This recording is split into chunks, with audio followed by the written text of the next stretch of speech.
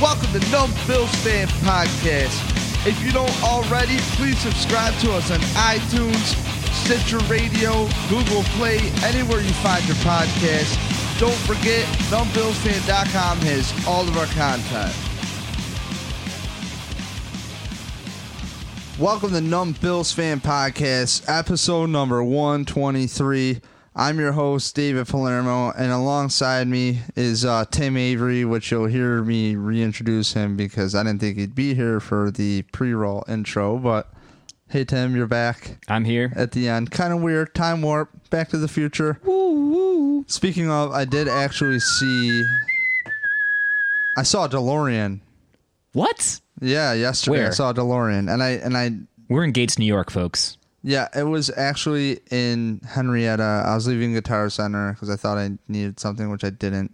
And I would never drive down Jefferson Avenue with a DeLorean. I mean, I asked him, did you see the documentary on YouTube? I honked the horn at him and had him roll down the window at the light. He was like, yeah, pretty cool documentary about the DeLorean company. Anyways, so podcast number 123. We pretty much getting into training camp battles. We'll rail on the media, talk Anquan Boldin, talk a little Dave Gettleman. Should the Bills hire him or fire him? So stick around, check it out. Also, very interesting year with the practice schedule because during camp they're all morning practices, which I think is pretty smart. Get these kids up early. Let's get some work ethic. But don't forget, we're brought to you by numbbillsfan.com. Click through. If you want to support the podcast, there's some shirts left. Limited sizes available, but, get them while they're hot. I have a few shirts left. Print on a good-ass material, and it's very comfortable. Good bleach print shirt. Really, Tim was saying at the end of the podcast here, he really enjoyed wearing his. The lady hit on him, and, he's blushing, but it's a good-looking shirt for good-looking people, and if you're not good-looking, you're good-looking when you wear it. So $19 shipped to your door. If you want some Bills memorabilia, I have to list a lot more stuff, but I have some stuff, some knickknacks up there, Bills stuff, glasses. Just sold an awesome classic New Era snapback mesh hat. Pretty dope. So still had a sticker on it. Anyways, it was a Super Bowl hat. Super Bowl 26? What? So it was Skins. What was it? No, 25 was the Giants. Cowboys. Then it was 27 then, because 25 was Giants. Okay. Yeah. Well, I'm lost right now. So, real quick, don't forget we're brought to you by PunchdrunkSports.com, and pretty much covering the Buffalo Bills for the Punch Drunk Sports Comedy Network. If you don't know about Punch Drunk Sports, follow them on Twitter at Punch Drunk. Go on punchdrunksports.com and subscribe to them on iTunes. A comedian with 3 comedians, Ari Shafir, Jason Tebow, Sam Tripoli, regulars at the LA Comedy Store. Sam Tripoli has a comedy album out. Jason Tebow's on the Red Zone Network here and there. He's an awesome dude. Great comedian. Also, Ari Shafir just dropped a double special on Netflix called Double Negative. Yeah, get real, right? So that's pretty rad. And I'm so proud to be a part of Punch Drunk Sports and for them to have faith in me. So thank you, Sam Tripoli, especially for this opportunity to do whatever for the Buffalo, to represent the Buffalo Bills on your thing. But I'm not the Buffalo Bills. Do I make sense? So follow them on Twitter at Punch Drunk. And lastly, Grandstand Sports Network. If you don't know, it's an internet radio station and a bunch of podcasts and cool stuff on there. Numb Bills Fan has a time slot. I do not know off the top of my head because I'm not looking what time we play, but grandstandsportsnetwork.com. Other great podcasts like The Rockpile Report, Cover1.net. You want a podcast about the Sabres, Beyond the Blade. Boom. There you go. Lorenzo Alexander has a podcast that's a part of the network too. So, yes, the Bills player. So please check it out. grandstandsportsnetwork.com. And also, you want to know what's up with the Bills, you want more podcasts, you like what you hear, you like diarrhea all the time, Podcast 118. I believe that's the one with Kevin Elliott. We talk about the LA Rams moving out from LA to St. Louis, back to LA. And he's in LA. It's his hometown, so his favorite team moved, or one of them. He's a big Dodgers fan. I think a bigger Dodgers fan. But, it's an interesting podcast. You can check that out. Also, I did another podcast, we 119, about the NFL rules. So you want to know what I think about the celebration rules and all the changes for this year in the NFL? This podcast is covering a lot more NFL topics as well this season, so expect a lot more podcasts. Refresh your feeds constantly. If you're on the network right now listening, I might have other podcasts as well if you're on Grandstand Sports Network. So please subscribe on iTunes or wherever you find your podcasts. And don't forget, grandstandsportsnetwork.com, run by good people. And cover1.net as well is a place to be. So, all right, I guess we'll go into this weird little intro, and we'll repeat a little bit. All right, so ads are done. I'm here with Tim Avery right now. Tim Avery in the house. If you don't know Tim Avery, say hello, Tim. Hey, how's it going, folks? Tim Avery here. And if you think he sounds like the sweetest person in the world, you're probably right. Debatable. I don't think Tim has ever done one bad thing in his life. And it's okay, because I need a role model. Glad to support, Dave. Glad to support. No problem. So, we're here in the crib, partially torn apart, as always. And Tim and I are going to Buffalo Bills training camp this Thursday at St. John Fisher College at 5:30 p.m. And allegedly we have a good parking spot. Yeah, I got a good friend whose folks live nearby, and they let us park in their yard and for free. Can't tell you who, but big thanks to a CR. We'll just do that. Yep. That's code. Okay. So pretty much, Tim's a man because he's a big supporter of the podcast. He came to see Deacon and I out at 34 Rush. We weren't even on for draft day number 1 with the Rochester Sport Network guys. And Tim came out and hung out with us. It was really good. I was starving. We didn't eat till afterwards. And he hung out the entire time. I think almost, right? Until... Yeah, I stuck around. Until pick 25, I think. Yeah, because they hung out pretty late. 27. 27, damn. Yeah. So one thing I wanted to touch base with you is, real quick while we're talking about it, you came and visited us. We were chilling, shooting the shit. What did you overall take away from the draft as we're going into camp? Just to touch on the draft, just real quick, what was your overall feeling on the whole thing? I never had this conversation with you. Yeah, and actually, we didn't even prep for it. But I guess just looking back at it, for me... Sorry about that, Tom. Oh, no, it's fine. For me, what I really liked was that we built some capital, and then we used that capital for players that we had clearly been targeting. Now, whether it was McDermott or Whaley who was targeting him at the time, I don't think anyone other than the folks inside One Bills Drive know who it was that was targeting, Tre'Davious White, who was targeting Deion Dawkins and Zay Jones. But I am very glad they moved and pulled the triggers where they did, because it shows planning and intention. And I think in past years in the draft, it seems like we haven't had that much planning and intention. Now, granted, last year with the Ragland move up, obviously Rex wanted Ragland.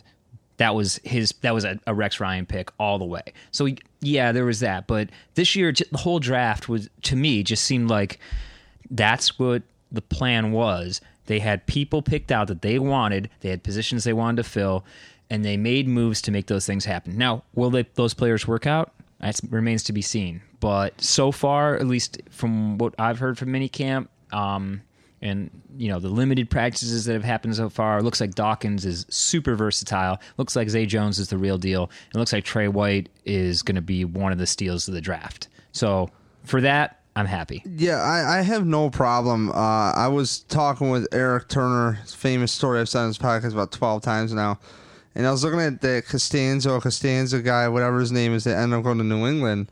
when they traded up for Deion Dawkins. I was like, oh, shoot, man, they're going to get that guy because I know nothing about the draft. So I'm looking at the best available players still, looking at some lists, looking at the Bills' needs, and I don't buy the bullshit that you take best player available. In this situation, you're up against the cap, allegedly, which are really not the Bills.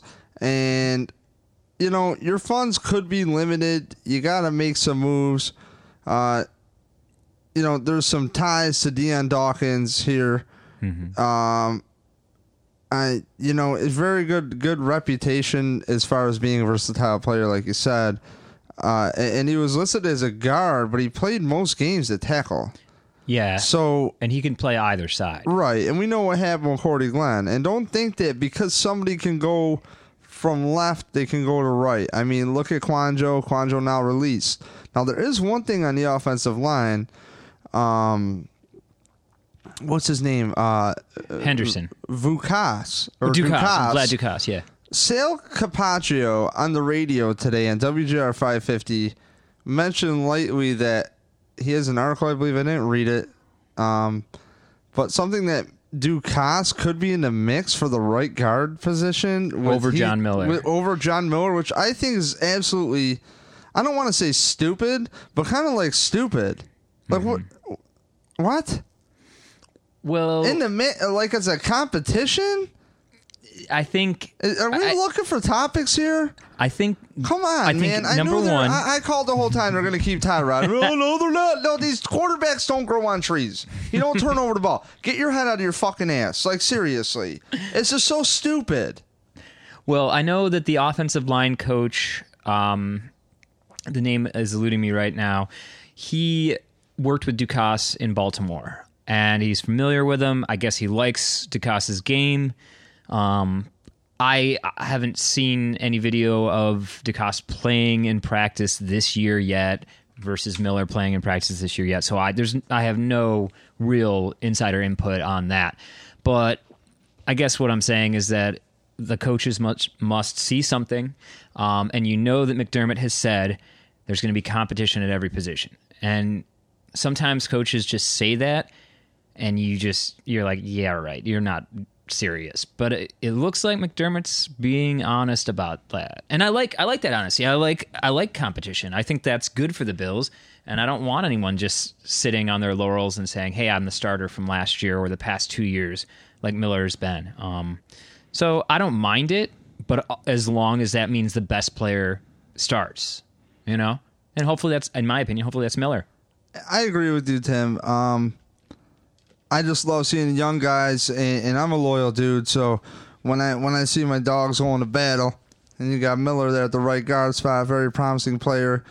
You know, he was also wearing a shirt that said "Trash Talk" on it, which is this band that I like, and I saw it on Instagram, and I'm like, all right, this dude's kind of cool. Hopefully he listens to him.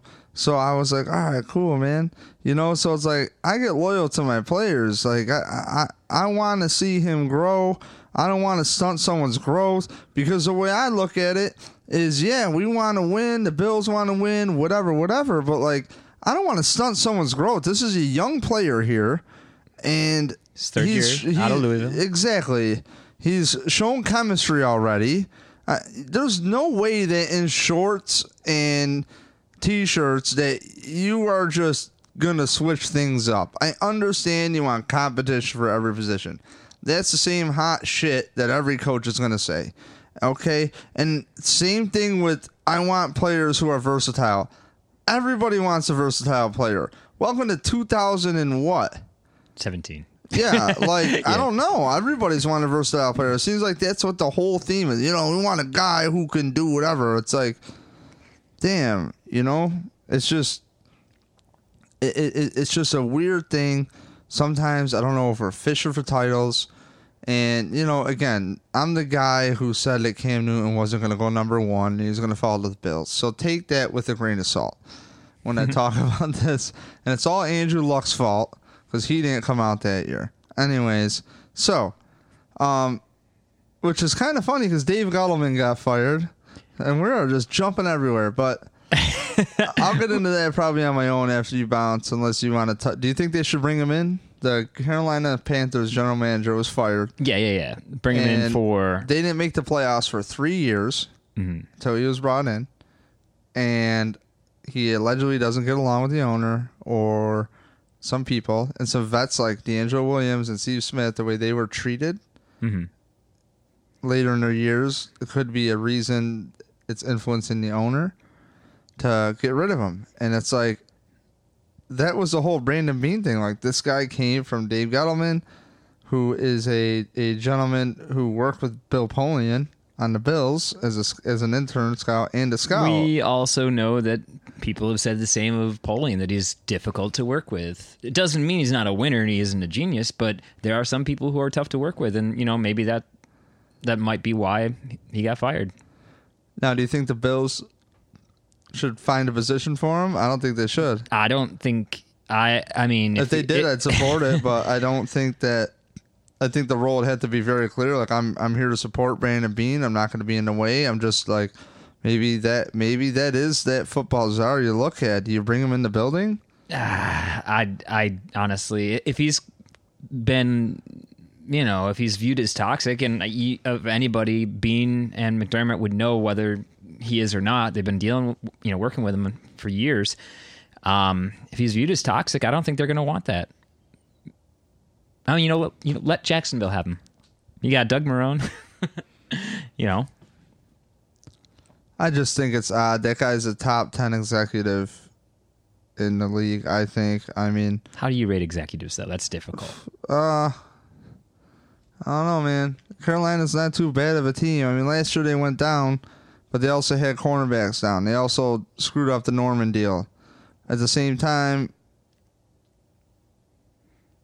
you bring up a good point, man. I don't mean to backpedal, but you kind of bring up a good point, because now we go into the territory I hate to talk about, which is if you have a quarterback or not, and I hate that territory. And you have Cam Newton, and that kid put up some serious numbers, even his rookie year. And yes, he might not be accurate, whatever people want to say, but he's good enough, plenty good enough.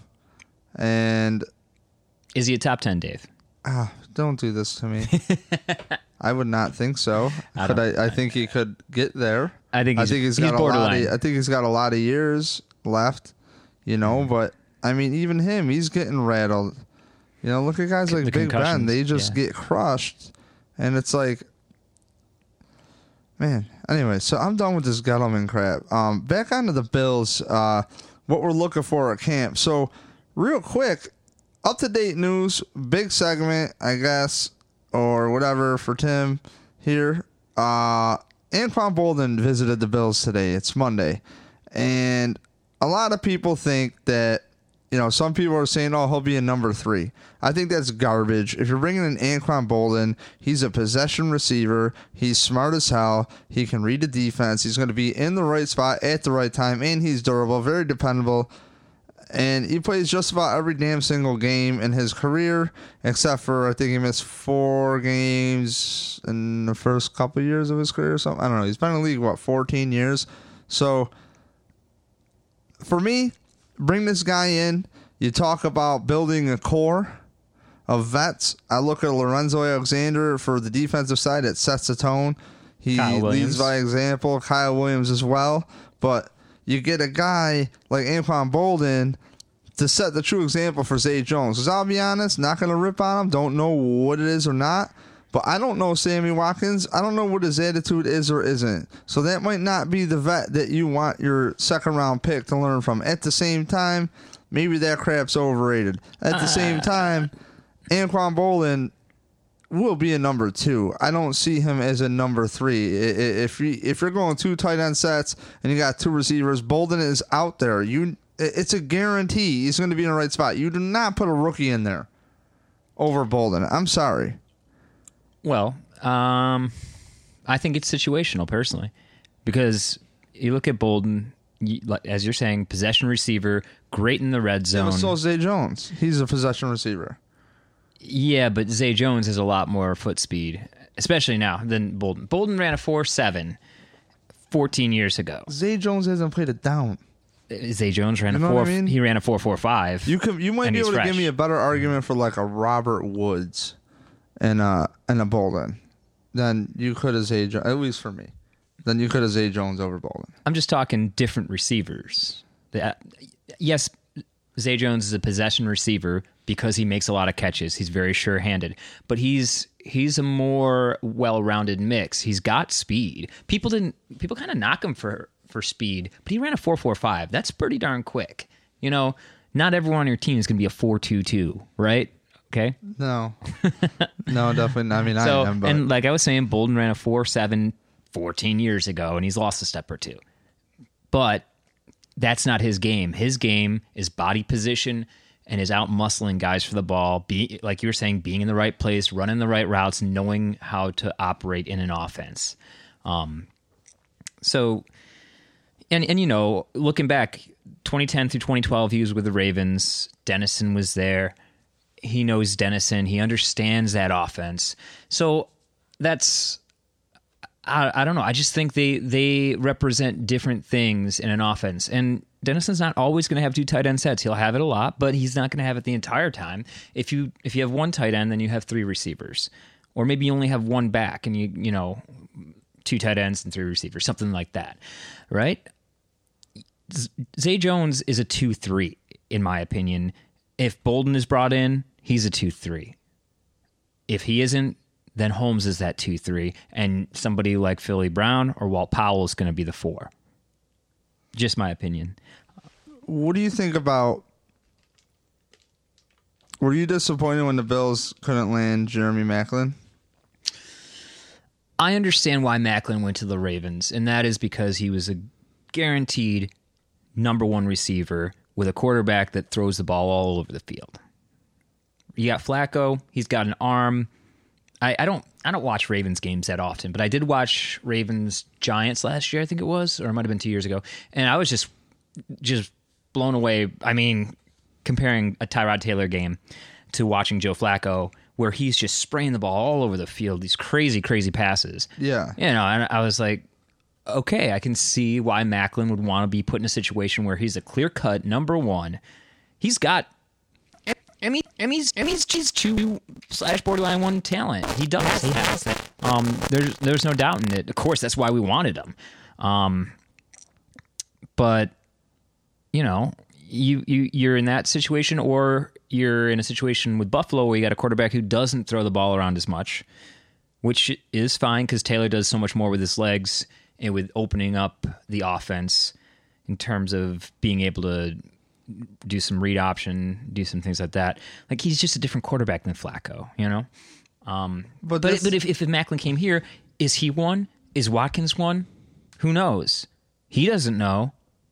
The coaching staff could have Watkins as number 1. They could even have Jones as number 2 and Maclin as 2-3, something like that, you know? So Maclin made the choice for himself, which, you know, it's not like being selfish is bad in that situation. I understand what he did. Yeah, Am I happy about it? No. I would love to have him, but I get it. Yeah, but at the same time, some people are saying it's because the Bills didn't want to sign him to a 2-year deal. That's what I kind of heard. Did they know that? Right. And, you know, so, by the way, I think, not to correct you, but just to correct you, Rick Dennison was not with Baltimore. Oh, he wasn't then? No. Oh. So, Anquan Boldin, 2011, 2010, 2012. That's in order, of course, because I'm right. And Rick Dennison was the quarterback's coach in 2014. Gotcha. But if you want to think about something, if you look at a quarterback like Colin Kaepernick in his game, which was a lot of improvising, and you got a guy like Tyrod Taylor, look at the numbers that Anquan Boldin put up pretty well with Colin Kaepernick. Well, okay? 2013, 2014, in that order, he had 1179 and 1062 for yards. 85 and 83 receptions. So, you know, we talk about the smarts of a guy. He's going to find his spots, you know, and when plays break down, I want Anquan Boldin out there over a Zay Jones. If we're on, you know, if we're kind of, you know what I mean? Like, I want the best possible chess players out there. And I always hammer the table for vets. I understand the vet minimums add up. They do. At the same time, are you telling me that all these players are stupid now and they can't? I mean, look at how many good athletes there are that are in very good shape, or they might have knocked around some depth charts over the years and they hung around and then they finally get some time. I mean, they've gained so much knowledge. Why not try to let them apply it? And that's Andre Holmes this year. You think so? Yeah. This is his 5th year in the league? Yeah, but I mean, I don't know. I don't know what to think about that because he's a big boy, and that's meant. That's what you always want, allegedly. Go up and get a guy, right? Which is neat. But if he was that good, if you want to play devil's advocate, why did they bring in other receivers? In Oakland. You mean Oakland? You know what I'm saying? So it's kind of like... They got a couple of really top flight draft picks, They do, but I mean, you got Crabtree, and he's good, but like you could put pretty good. Mm-hmm. Probably he was shit on a lot because he was allegedly a bust. But I mean, you had Alex Smith, who was at Singletary. I mean, that was a ape shit show, and it's like, I don't know, man. I've made the mistake of falling in love with receivers so many times. Like, example, Leonard Hankerson last year. I thought he was solid in camp. He did have dropsies, but there's something about his measurables, something about that dude I kind of gravitated towards. I also wanted that Boykin kid to stick out.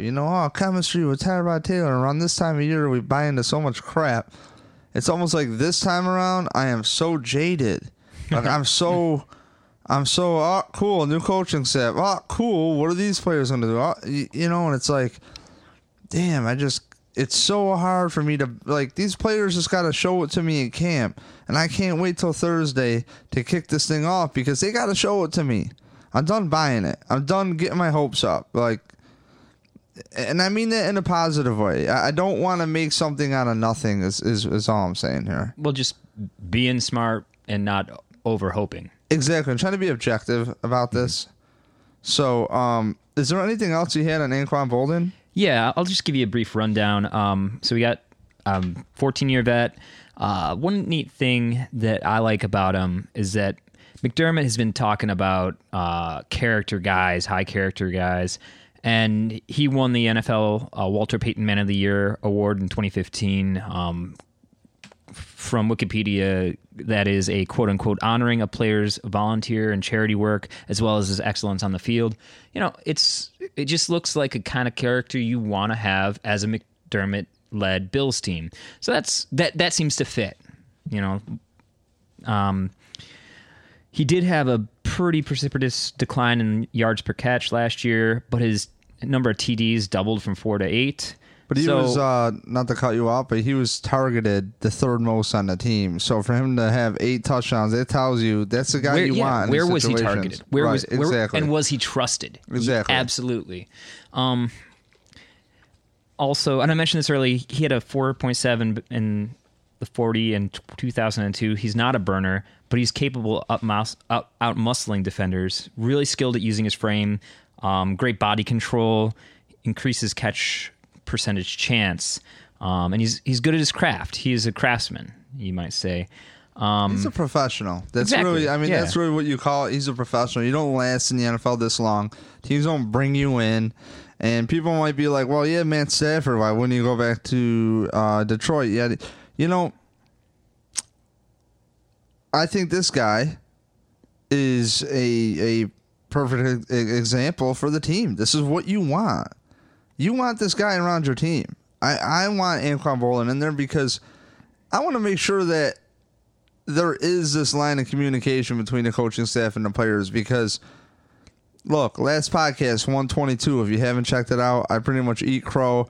I finally stopped talking about Rex Ryan and essentially Doug Marrone too. We're on to phase 3 of this, thing since Shane Gailey. So, as in every other year we're firing a coach. So essentially, when things come out that the players weren't working hard in practice, that it really was like, a country club and it was just chill, and Rob Ryan really is running the defense behind the scenes, and I bought some garbage that he wasn't, but nobody really quote unquote knew, but at least they didn't tell us that. It's like, it makes all the negative fans look right. Like, oh, Rob Ryan, that bastard. I get it. But damn. This is exhausting, Tim. This is so exhausting. So I want to make sure that right off the bat, we have those true vets. And I don't remember the last time the Bills had a true vet in, unless you want to say Terrell Owens, who then sprouted, if you want to say maybe Steve Johnson the next year. Yeah. But hey, who knows? Who really knows? Because Steve Johnson didn't really have T.O.'s work ethic, so I don't want to connect those dots at all.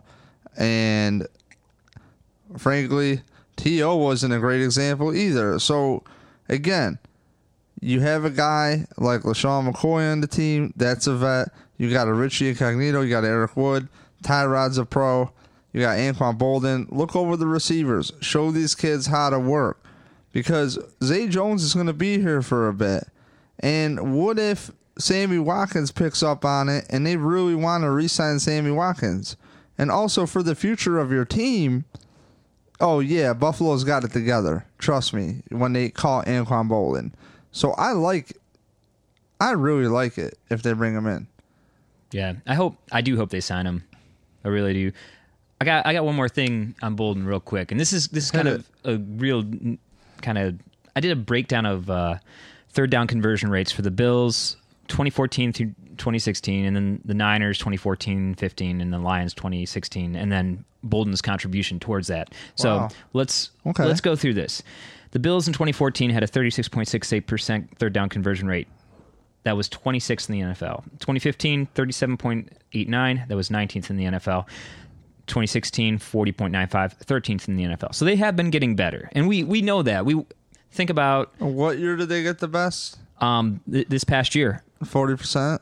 Yeah, 41% almost, 40.95. So really? 13th in the NFL. Yeah. I mean, we do bemoan their third down conversions, but they actually were not as bad as we think they are. Holy shit. Yeah. So let's go to the teams that Boldin was on. 2014 with the Niners, 40.19%. As you remember, the Niners were actually not bad that year. They were pretty good.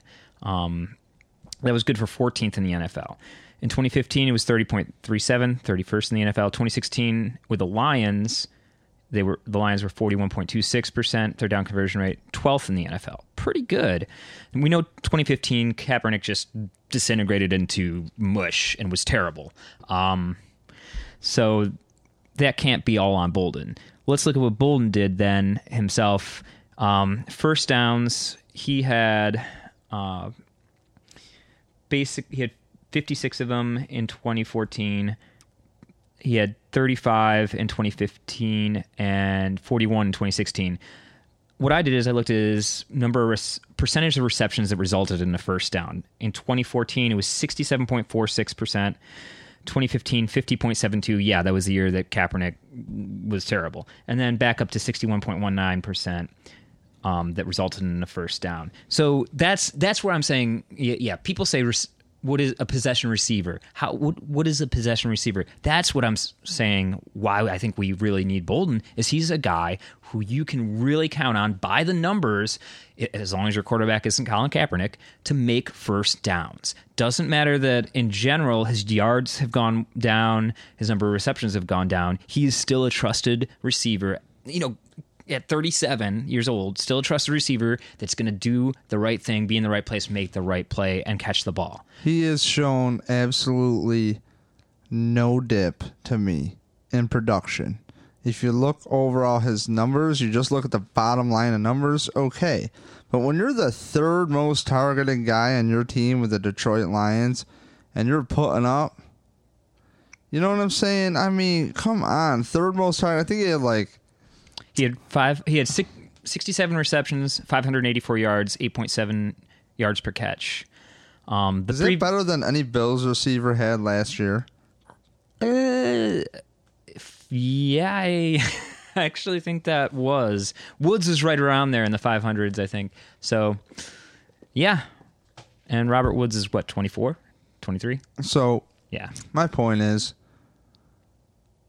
I don't want to say he's underutilized, but if you look at the ratio, the numbers, he checks out. Mm-hmm. And I think that teams just need guys to show up and do what's asked of them. Mm-hmm. You know, and in Buffalo, we have a problem supporting these players and coaches. There's always a tire fire. I can't tell you. I was listening to morning radio today on a Buffalo station. And it's like within an hour, it's talking about the hard quarterbacks the Bills had to face, and that if the Bills don't have a Rodgers or a Brady or a Luck, they're going to have to get one until those guys are out. And it's like, are we done with this crap? Like, are we done? Like, the system has changed. So, anything Tyrod has done in the past, to me, unless it's a repeat offense, give him a few games still. I don't care if we give him the first few games that he's not looking over the middle as much as he should, if that was, quote-unquote, a problem. So, which it was, in hindsight. But you got to support the guy. And to me, talking about it all the time, I understand it's that position, but I think there's so many other interesting things to look at on this team going into camp besides does Tyrod have it or not. And I think when you look at Tyrod Taylor and the play action offense, and you look what this coaching staff did with Trevor Siemian, I mean, come on here. You're talking about, I believe, a 6th round pick. Tyrod was too. Rookie, or never started before. And this guy was productive. And you got, like, what the hell's his name there? Phil Simms? Just, like, gushing over him. Like, the second week of the year, I was working on the crib. And I had, like, the game out the Bronx to somebody else. Oh, I've known about this guy forever. And then, like, week 8, the kid sucks. Like, at the same time, it's, look what they did with that guy. Mm-hmm. And if you want to have a preview of the offense you're going to run, look at the Atlanta Falcons. You know, so it's all Shanahan's system. LaShawn McCoy was just ripping it. 5.4 yards a carry last year on, like, not many carries. Meanwhile, Ezekiel Elliott, I remember watching, I believe it was the Packers against the Cowboys or something like that. That playoff game? That was an epic game. It was earlier in the season I think they played. I just remember watching the Cowboys after a Bills game, went to the China buffet with Jeff Knight, and we were watching the Cowboys up by a lot, fourth quarter, still running Ezekiel Elliott. And I'm like, why are you killing this kid? You know, so it's like, LaShawn McCoy, I don't think he even had 20 touches in the game. And it's like, this offense is going to tailor to Tyrod Taylor. Mm-hmm.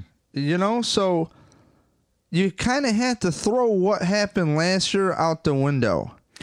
I think the biggest thing when people, you mentioned earlier, people question whether or not Tyrod Taylor has it. Well, here's one of the its he did not have. He did not have a receiving core last year. That it could have been the receiving core. That could have been what gave him a chance to get better Tim, numbers. That's the Bills, man. What are you talking about? The Bills just suck, dude. You ever watch a game where all the receivers get hurt and it's not your team? You're like, wow, he really had no one to throw to. But when it's the Bills, people can't look at it objectively. It's, this team sucks.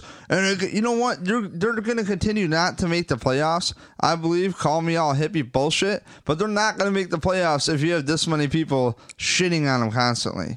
Like, I'm not trying to be apologist here, but, like, give them a damn chance. We don't need to talk about Tyrod Taylor right now. I understand it's an important position, maybe touch on it. But so many people, you know who you are. You're listening. Your fingers are like on your phone so fast to talk about Tyrod Taylor. Meanwhile, you don't even promote yourself. If you make content. You don't make content. You just sit there and talk a bunch of shit. Like, do something with yourself. I mean, come on. You want to be miserable? I don't understand. So, for me, I'm looking to see what position battles are out there in camp. And the receiver position is really interesting. I think the tight end position is really interesting. I think they really, really like the tight end situation going on. I like Raw Dog O'Leary. Well, O'Leary's probably pretty much penciled in as number 2. Who do you have for 3 / if they do keep 4? Oh man, because they got a few, and they got Logan Thomas, you got Jason Kroom. I thought some dude got cut. Wasn't Logan Thomas the one who got cut? Oh no. Who's a quarterback guy? Wasn't there a guy that just? I'm sorry. I brought you on the podcast today to clue me in on about the Bills, and I'm not even kidding. Wes Saxton, he's the other one, and I know there's maybe one more, but Tim, are you lying to me right now? I'm not interneting at the very moment. I am interneting. Okay. Well, I know they've got Kroom, Thomas, Saxton, and then there might be one more. Keith Trowbridge. Does that ring a bell for you? You're killing me, Tim. I'm sorry. I'm opening my Buffalo Bills app. Oh, cool. It's presented by a bank I don't like. What else is new? So, well, while you're doing that, I'll go off again on the negativity in the media. I just had one thing. I was reading an article that was in today's DNC this morning by Sal Mariana, and it was talking about the whole. This is okay. We are almost in August. This is an article that was just published talking about the benching of Tyrod Taylor at the end of the 2016 season. I'm going to quote Sal here.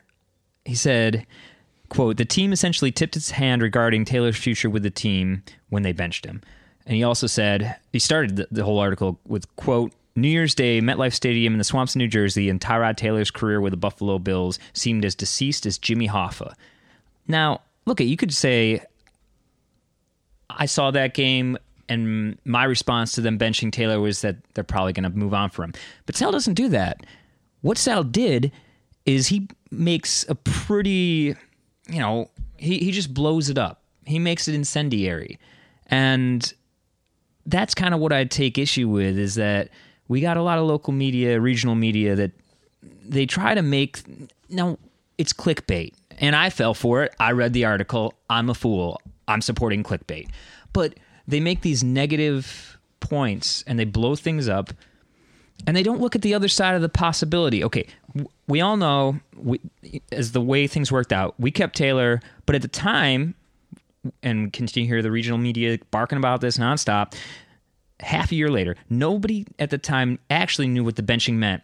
Now, Sal, later on in the article, he included Taylor's words on the subject. Quote, "The next day, after cleaning out his locker, Taylor acknowledged that his time in Buffalo was probably over after 2 flashy but ultimately uninspiring seasons." And this is Taylor speaking. He says, "I mean, that's fair to say about having his time being over. That's what it showed, the benching. That's what I think it showed. But at the same time, the conversation wasn't detailed enough to know if that was the case or not." So what, Sal said, oh, clearly that means they're gonna cut him. They're gonna cut ties. But what he could have said was, well, look, Taylor doesn't even know. What did Taylor actually say? He says, yeah, it looks like that. That's a fair assessment. I think Taylor's a real straight shooter. I really like that and appreciate that about him. The media's trying to lead him one way, which is they benched me and they're going to cut me because we are negative in upstate New York and maybe we need to change that.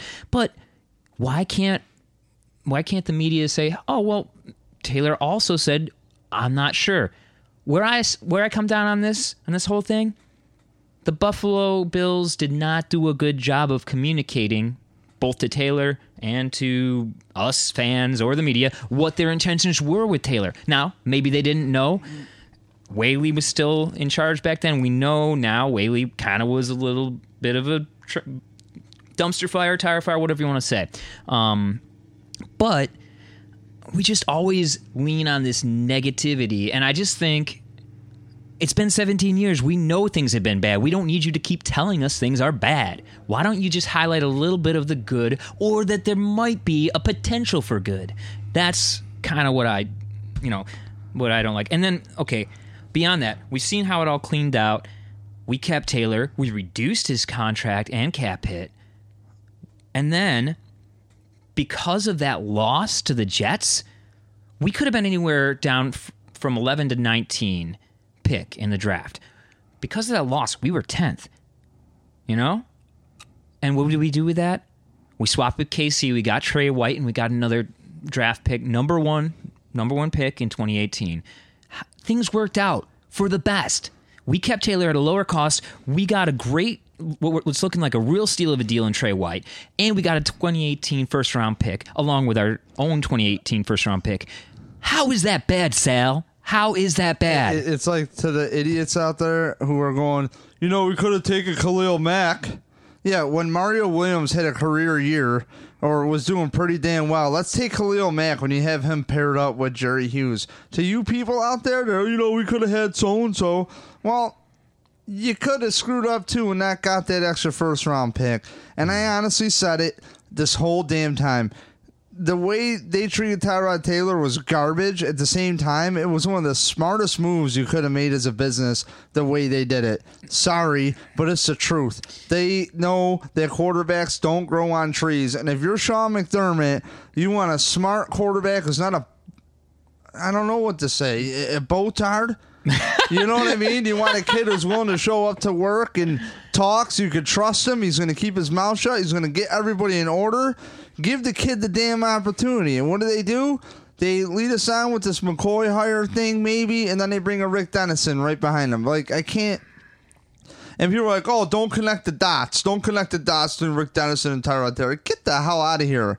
They already work together. Why wouldn't you connect the dots? These guys want jobs. And come on, man. Like, stop. Absolutely. It was a smart damn move, and you just don't get rid of that guy. And I got to give Mike Shope credit. He was saying, I can't believe how they treated him. And it's like... Yeah, I thought it was terrible, and even Ross Tucker on NFL Podcasting, it's like Shope was saying, hey, I'm going to root for him if he goes to another team, and I'm in the same damn boat. Like, you don't treat people like garbage. They should have given him... I don't think it would have hurt them to give him the nod, but damn, approach him about a restructure a little bit more professional the way. At the same time, that PR director, Scott Burchell, was moved. Mm-hmm. I think that's who it was. Right? He was moved to a different ass department after Whaley was fired, or right before, or right after Whaley's presser. So, yeah, it's like, I don't understand the negativity. These guys are professionals, and the problem is with these negative newspaper articles out there and the negative crap, it's yes, I love to say a player sucks. We do. You won't ever hear me say that on the podcast just because I don't really do that. I'm not 12 anymore. But, I mean, I'm not in a rush to say a guy's a bum. Hey, he's a bum. No, maybe the dude's like 23 and doesn't stay in the playbook. So, yeah, he is acting like a bum, but let's break it down. How can he improve? Let's figure this out. Let's go with the sure hand here. And the problem is you get these national newspaper guys and national guys who they have to cover 32 teams. They spewed hot diarrhea out of their fucking mouth. And all they do is they Google or they check out the local beat guys. So when you're Sal Mayorana and you have this garbage coming out of your fucking mouth all the fucking time, you don't know how to preface an accurate question. I've gone over this really a lot with the Mike Gillislee thing. I'm not going to say it again. Go back. Eric Turner at Cover One made a clip of it. It is what it is. But it's like, damn, am I really asking much to be objective?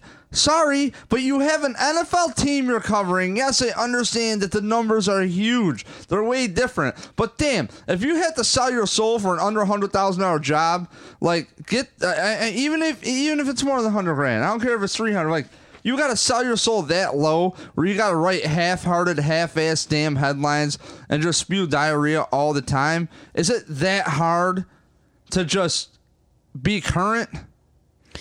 Like, you're talking about a Tyrod Taylor benching. Yeah, here's an idea. Here's the Bills' dumb luck. They play Tyrod Taylor. He tears his ACL. Who's playing fucking quarterback now? TJ Yates. Sal, do you like TJ Yates?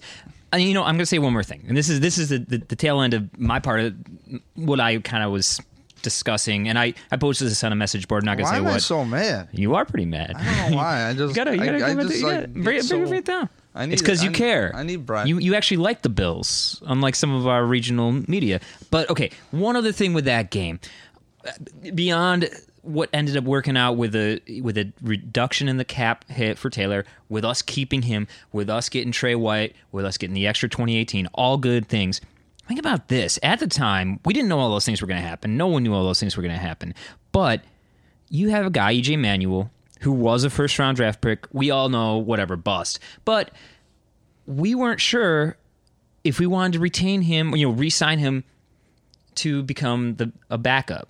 So we're like, all right, let's give him one more chance. Anthony Lynn was like, let's give him one more chance. And they gave him that chance and didn't work out so well. So I'm glad they gave him that chance, though, because you know what that allowed him to do? That allowed him to move on from him, because a good backup's going to cost you $2.5 to $3.5 million. A really good one, $5 million. That's going to hurt. It's going to hurt your cap. So why not find out what you got? We did. We found out EJ's trash. He's gone. Look, I like EJ as a person. He's not a good quarterback. He might be able to be a good backup, but I think we saved money we got Jones under contract, and we picked up Peterman. We got Yates for a little bit of veteran presence with knowledge of Denson's system. And also, I think the only bad thing about that was I thought they could have let Jones play the whole second half of that game instead of just a little bit. You knew that after the first half, Manuel didn't have any bullets in the gun. I would have liked to see a little bit more from Cardale Jones. I thought that was a mistake, but otherwise, it's smart in that last game to find out what you got in Manuel, make the right decision and cut him, and then see a little bit of Cardale Jones. I think that part was handled pretty well. And again, we just keep seeing months and months and months later all this negativity. The Bills mismanaged it. The Bills handled it wrong. The Bills wanted to cut Tyrod Taylor. They didn't like him as a person. I just think that is one read of the situation, and that's the only read we get. And what I'm saying is I would like to see more reads of these situations, because I don't think it's doing justice to the Bills. I don't think it's doing justice to all the Bills fans in Western New York, in the world. We got a lot of backers bars all over. We're not doing justice. Our media is not doing justice to our team. Yeah, I got to chill out. I think TJ Yates could be the odd man out. People think I'm nuts, but there's enough film on TJ Yates to know his damn limitations. Oh shit. Well, I should try turning that on. So I think TJ Yates is the odd man out of this whole quarterback thing. Yeah, because. Yeah, let's talk quarterbacks. Real quick, I just think you have equity. Like, what makes Cardale Jones be a quote-unquote possible first-round pick, and then all of a sudden he plays, like, 2 quarters, and not even. Yeah, and he's like, he's done. It's like, what are you talking about? Like, can you at least send him through another system, see what's up? I mean... I don't. Well, that's a whole nother conversation. That's NFL D League, or let's just see. No, I'm just saying, like, let's just see how he does in camp. It seems like he was getting a lot more opportunity than TJ Yates, and well, not in minicamp. He wasn't. He was getting the least reps of any of the quarterbacks. I thought they were saying at first he got the most reps, like maybe early on. Yeah, because towards the end it was definitely. Was it okay? Yeah. Well, you know what? I think minicamp doesn't matter as much. We're going to see in the next 3-4 weeks through Bill's training camp who is really getting the reps and then who looks good in them. I don't know about you folks, you listeners, but I am very excited for that number 2 battle. Dave, what do you think? What are your thoughts about those? I mean, you got Yates, Peterman, Cardale. I don't know, because it really makes sense to have TJ Yates because you want that vet. At the same time, I don't know. I'd rather see, let's see how smart Nathan Peterman is. But again, it's that same Zay Jones argument. Cardale Jones, what's he seen? Not much. At the same time, I think Cardale Jones is a lot smarter than people think. And the reason I say that is he's a pretty funny dude. And a lot of funny, really witty people are very fast learners. And I think he can make lemonade out of lemons when shit breaks down. If he needs to. And he's got a hell of an arm. Yeah, no one's doubting his arm. You don't have film on him, and he seems like he's going to give it his all. So, I don't know. I look at Nate Peterman like, do I call him like a Chad Pennington or something? There's been a lot of comparisons. I don't know. And again, I'm looking at a guy who played for Ohio State, not Pitt. You know what I'm saying? Who is built a lot bigger than that gentleman.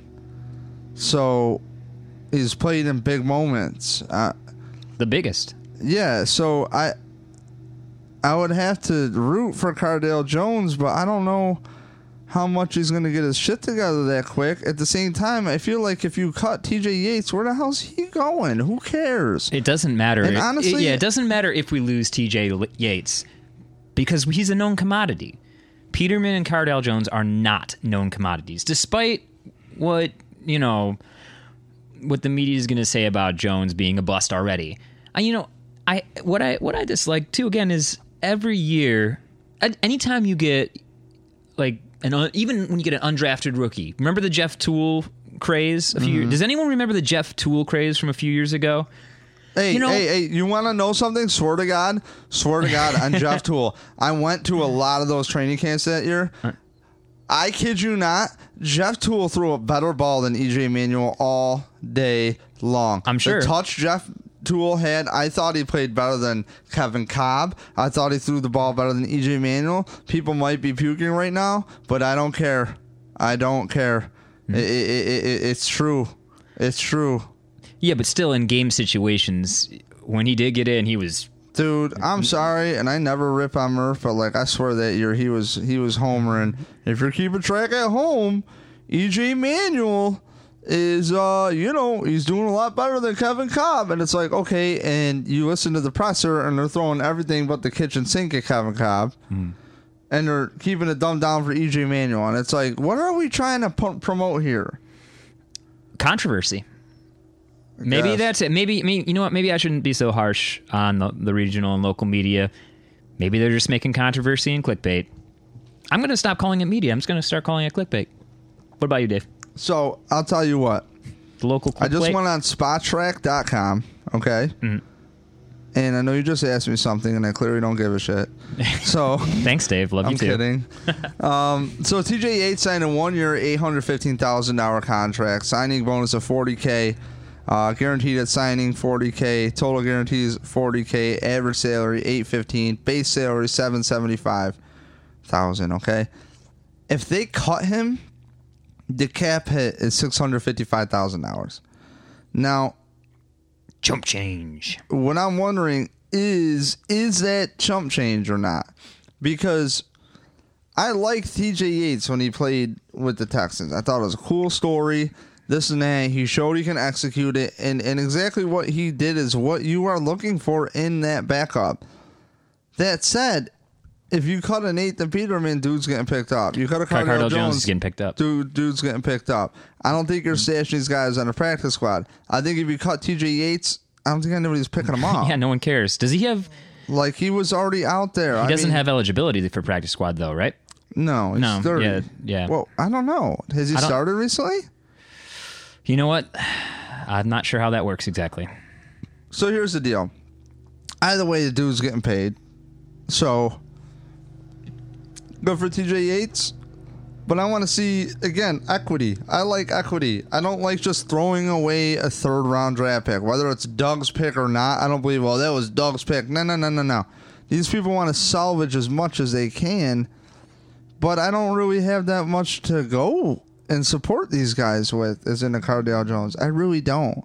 And it's blind faith for me. So, is there anything else real quick? Dude, we did a long time. I'm trying to think. There was other camp stuff.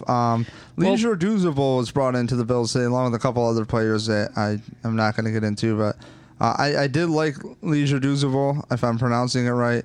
Yeah, I think that's right. Very, very good player. He seemed to have his shit straight. He was very candid on the radio interviews with John Murphy and Donald Jones. Do's and don'ts. Remember the do's and don'ts? Yeah, do's and don'ts. A very bright guy, smart player. I was shocked that he didn't re-sign right away.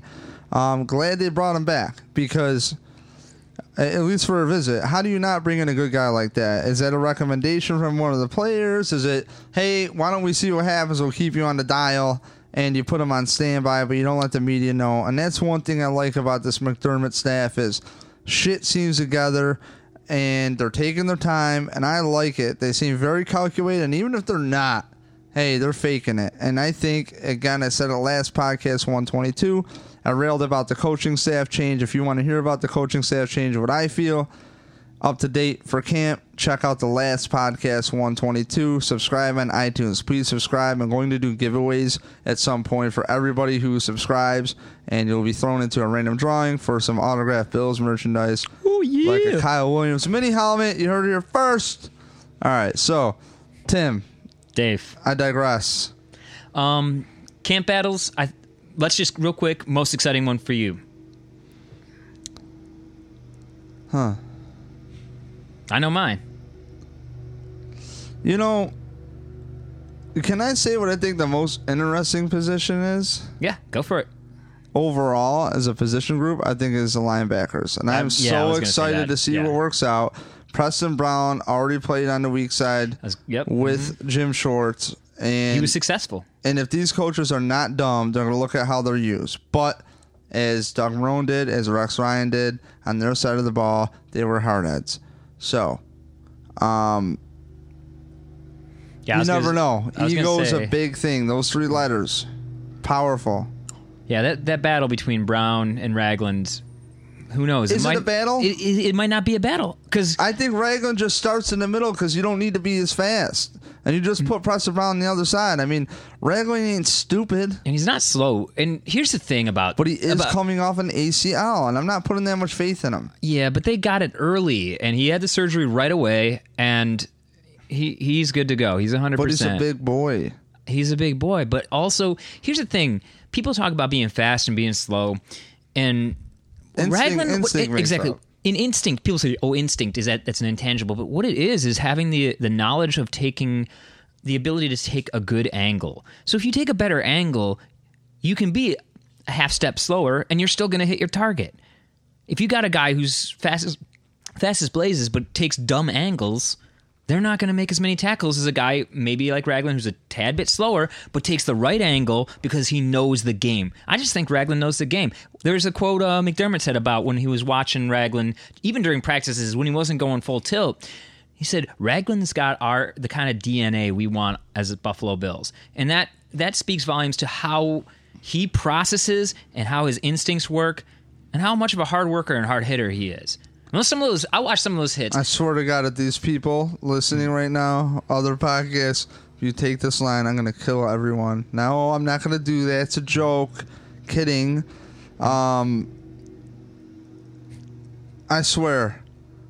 The Sean McDermott press conference drinking game, the process, DNA, culture, our kind of people.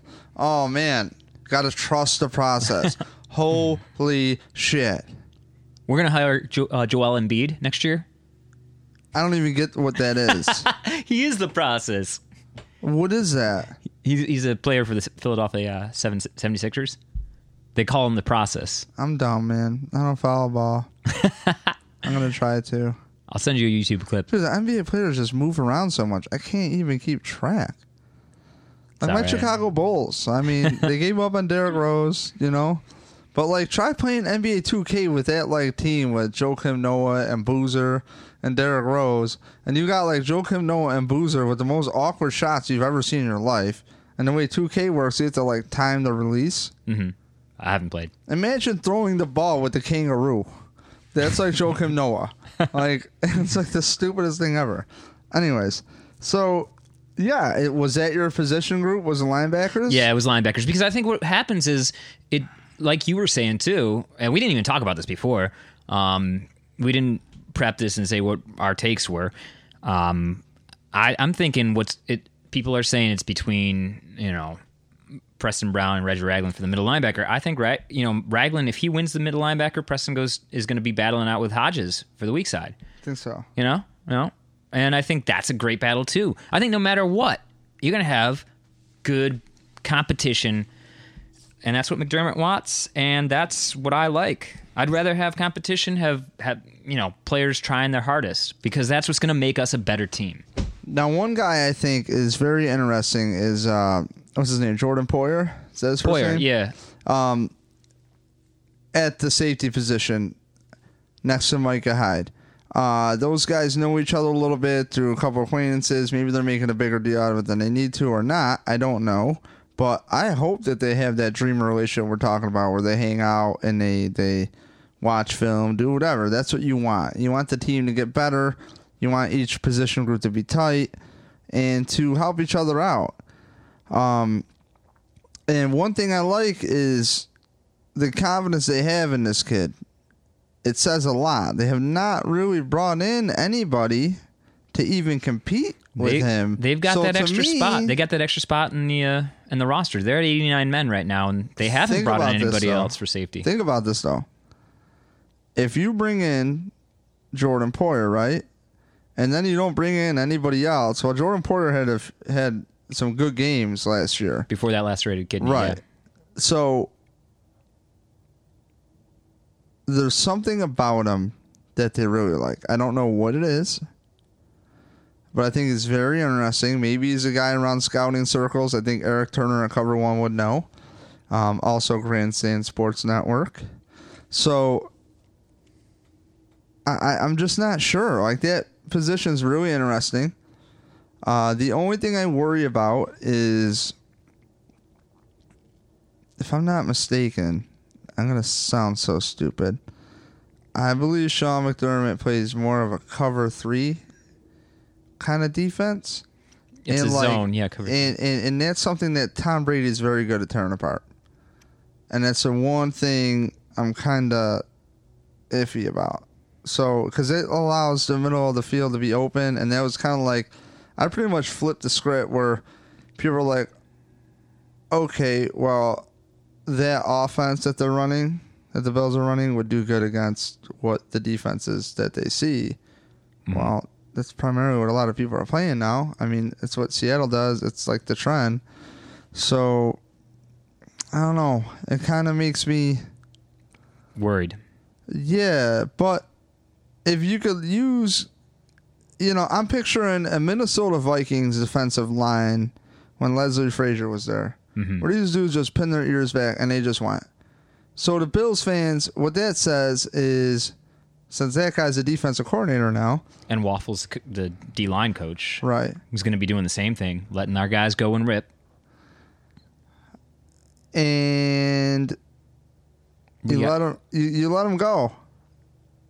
And you combine that with what we saw the Bills do with Jim Schwartz and even Mike Patton, when you just let these guys just go, good things happen.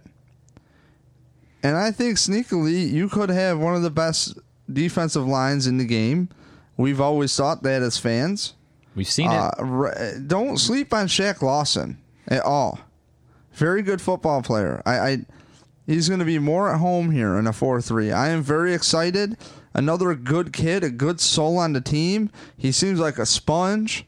And think about this, too. We talked a little bit about linebackers, but, Lorenzo Alexander, if you want to spell Shaq Lawson, what loss do you have at putting a guy who had 12 and a half sacks out there for a couple of plays out on the outside on the edge?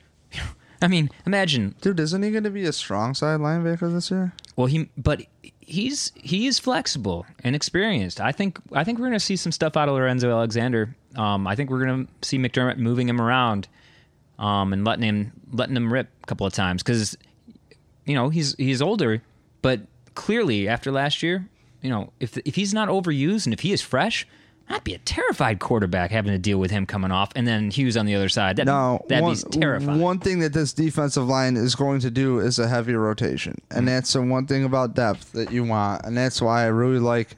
I hope they bring Douzable in. You're talking about they have one extra spot. Well, I mean, you want to keep these guys fresh. I'm looking at Marcel Darius coming to form. Whatever they're doing in the PR department for this kid, hey, man, he's doing it all right. He is appearing to have his shit together. Whatever they're doing with him, I don't know if Bruce Smith or somebody sat him down. I don't know who talked to him. But, hey, this kid, he's a gem. Marcel Darius can be a gem. It sounds like he's had a really good camp.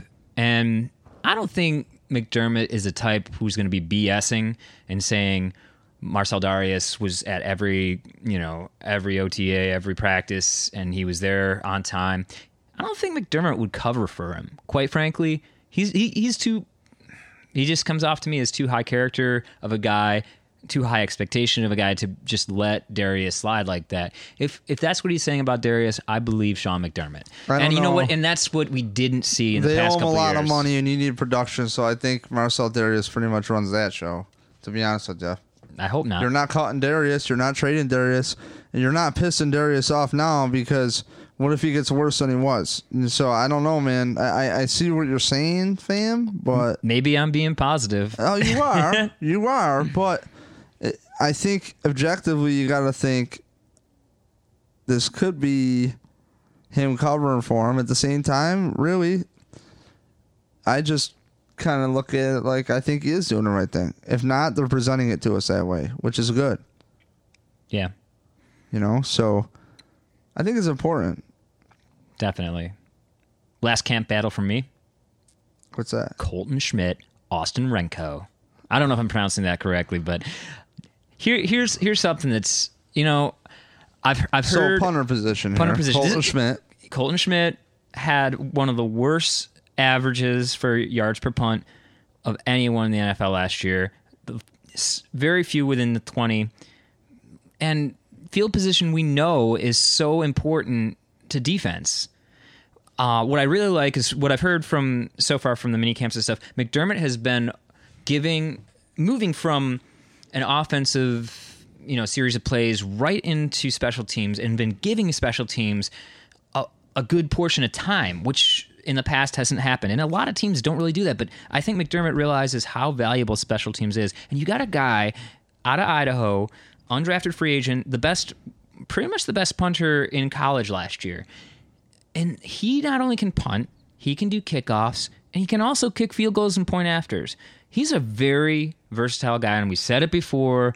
Coaches just say they want versatility, but you know what? Why are we keeping a guy like Colton? Why are we keeping a guy like Colton Schmidt, who's costing, I think, if I'm correct, like $2.5 million for an undrafted free agent that can do those things, can improve, and might even be better right off the start. Who knows? Let's see what happens. I think that's a battle that's underlooked. And if not, you could have Cardale Jones punt. 6'5", 250. He's going to put a little juice in the ball. You got to hit that shit. Give him a damn ball. That's what I'm saying. Like, Cardale Jones can't do damn kickoffs. No, Dave, this is what we do with Cardale Jones. Cardale Jones is going to be the holder for the kicks. That way we can do fakes whenever we want. Fakes in the 70-yard bomb, because we've seen Cardale Jones rip it. I don't know. I'm just messing around. Now. I'm being a goof. Yeah, but Cardale Jones could be the team's kickoff specialist. It's kind of hard to hide a 6'5", 250 guy. Maybe we change his number. He did graduate college, though. That's true. Congratulations, Cardale Jones. All right, so I guess we'll be there Thursday at camp. Again, Tim Avery, where can we find you, dog? You have anything else you want to touch on, or? I'm just the Tim Avery on Instagram. I don't tweet. I'm no bird. So I'm on Facebook as Tim Avery, but there's a lot of other ones. Yeah, Tim does shows at Bug Jar or something. Like, what do you promote? Tell them what you do. They should check out your shows. Like, I do a bunch of shows, music shows over at the Bug Jar, which is a venue in Rochester, New York. www.bugjar.com. At Bug Jar Shows on Instagram. Hashtag Bug Jar or whatever. And then some other shows at DIY spaces around town. You have anything coming up that you would like to plug? Oh, I don't. You know what? It's hard to plug because everyone's got different tastes in music. What I say is go check out the website, www.bugjar.com. Go and listen. I always put up links so you can check out the bands. If you like what you hear, come on out. You got a Tuesday night. Your friend just stood you up. Your date just stood you up. You're like, damn, I'm already out in town. What's going on, Bug Jar? I'll check it out. If I don't like it, don't go. Don't worry about it. Go out for coffee. Go to the library. It's probably closed. But anyhow, check us out and see what's going on. Maybe you find some band that you never heard of that you might like. And here's the most important thing with Tim Avery here is, as somebody who's played in bands for Tim Avery, for your shows, and promoted bands myself, and I can say that money that you pay actually gets back to the bands. You don't have some promoter who didn't fucking make flyers or promote your show or like other things, ask you to make content and not promote it, pretty much. This money, so if you got to spare $6, you want something to do, check out Bug Jar. You got whatever the show costs, you at least know that money's going to go to the band. And maybe just drink a Genesee for the night or something. Support the Rochester beer. So, keep it a little cheap, but for $10, usually on average, you could see some live music. And if you're not into the band at the time, there's enough room to go to the other side and hang out and shoot the shit with your friends. So shoot some pool. Yeah, right. Talk to peeps. Well, all right. A lot of Bills fans go there. Yeah, it's a good time. I like the Bug Jar. Good sound. Very good sound, actually. Intimate environment. So, all right, man, you have anything else? I'm good. I'm just excited to go see the training camp. Well, Tim, did you know that Numb Bills Fan Podcast is up on this thing called Grandstand Sports Network, which is a radio. I had heard. It's an internet radio station, and we have a time slot. I forgot the time, but this is so pro. So grandstandsportsnetwork.com, and what's cool about it is there's great shows on there, like Rock Power Report's got a show up there, Eric Turner at cover1.net, Lorenzo Alexander has a podcast actually that is a part of the network. You want some Sabres podcast stuff, you got Beyond the Blade, Sabres podcast, good stuff. Eric Turner at Cover One he's awesome. I don't know if I'm probably one of the best at breaking down film. I haven't seen anyone break down film like that. No, he translates it to idiots like me like really quick. So, shout out to Eric. Follow them, cover1.net, at cover1bills on Twitter and everywhere else. And his Instagram is beautiful, by the way. And I think Instagram is the place to be personally. A lot of people don't think they have click-over rates on Instagram, but I think a lot more people get views on Instagram than they think. So if you're on Instagram, you like Instagram, and you don't want to go on a website, I mean, he'll have 1-minute video breakdowns, and you'll be like, oh, okay, cool. And it's fast. Then you can click through to his website. Click through to his website. Give him a shout-out. Hit him up.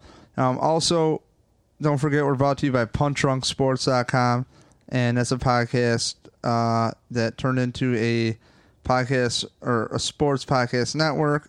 I cover the Buffalo Bills for the network, and great podcast. Follow them on Twitter as well, at Punch Drunk. Subscribe to them on iTunes, Punch Drunk Sports. Subscribe to us on iTunes, and also numbbillsfan.com. Check out our Etsy store. You click right through. You want to buy a shirt, just click right through it on a thinner material. It's not too heavy of a shirt, but it fits right. It's very smooth. You think so? Yeah. It's a bleach print, so when you wash it, the design flattens out into the shirt. I've always been a person that for any bands I'm a part of, if I have any control of the merchandise, I've always been of the belief that if I'm going to buy something, I want to wear it. So why have some garbage that you're wearing? So $19 shipped, you get a shirt that's printed on both sides. Pretty rad. Apparently the guy in the goalpost, somebody hit me up on Twitter. She said she knows, or on Instagram, she said she knows the guy. So I'm going to send him a shirt. If you're the guy in the goalpost in the back of the shirt, if you want to see the shirt I'm talking about, it's navy blue with whitish, creamish kind of print for whatever. Just check it out. Cool ass shirt. NumbBillsFan.com. We have an Etsy account as well. If you want any little Bills memorabilia, glasses, whatever the hell. It's on a bunch of my stuff. I actually wore mine yesterday, and I got a compliment from a lady. Really? Yes. I'm not even kidding. This is not even just plugging She said you look big? I'm a skinny little twerp, so no. Yo, you guys are like the secret ones though. I don't know where just an anaconda just drops, hits the floor, and I'm running out the room. A stealth bomber, Tim Avery. So you know. All right, well, thank you guys. NumbBillsFan.com. Please subscribe to us. Subscribe. Hit me up on Twitter, NumbBillsFan. NumbBillsFan on Instagram, Facebook, NumbBillsFan. Just subscribe. You'll get a notification when it uploads. Also, I'll have 1-minute videos coming up or less on Instagram. You want up-to-date live video content, just about a day we take every day for training camp, come on down to Instagram. Also, I'll share it to my Facebook and Twitter. And Instagram is just really fast and easy for me. But just check it out. And plus, it's a little bit better than Facebook because you don't got to read all that bullshit. So, anyways, I'm out. Subscribe. NumbBillsFan. Peace.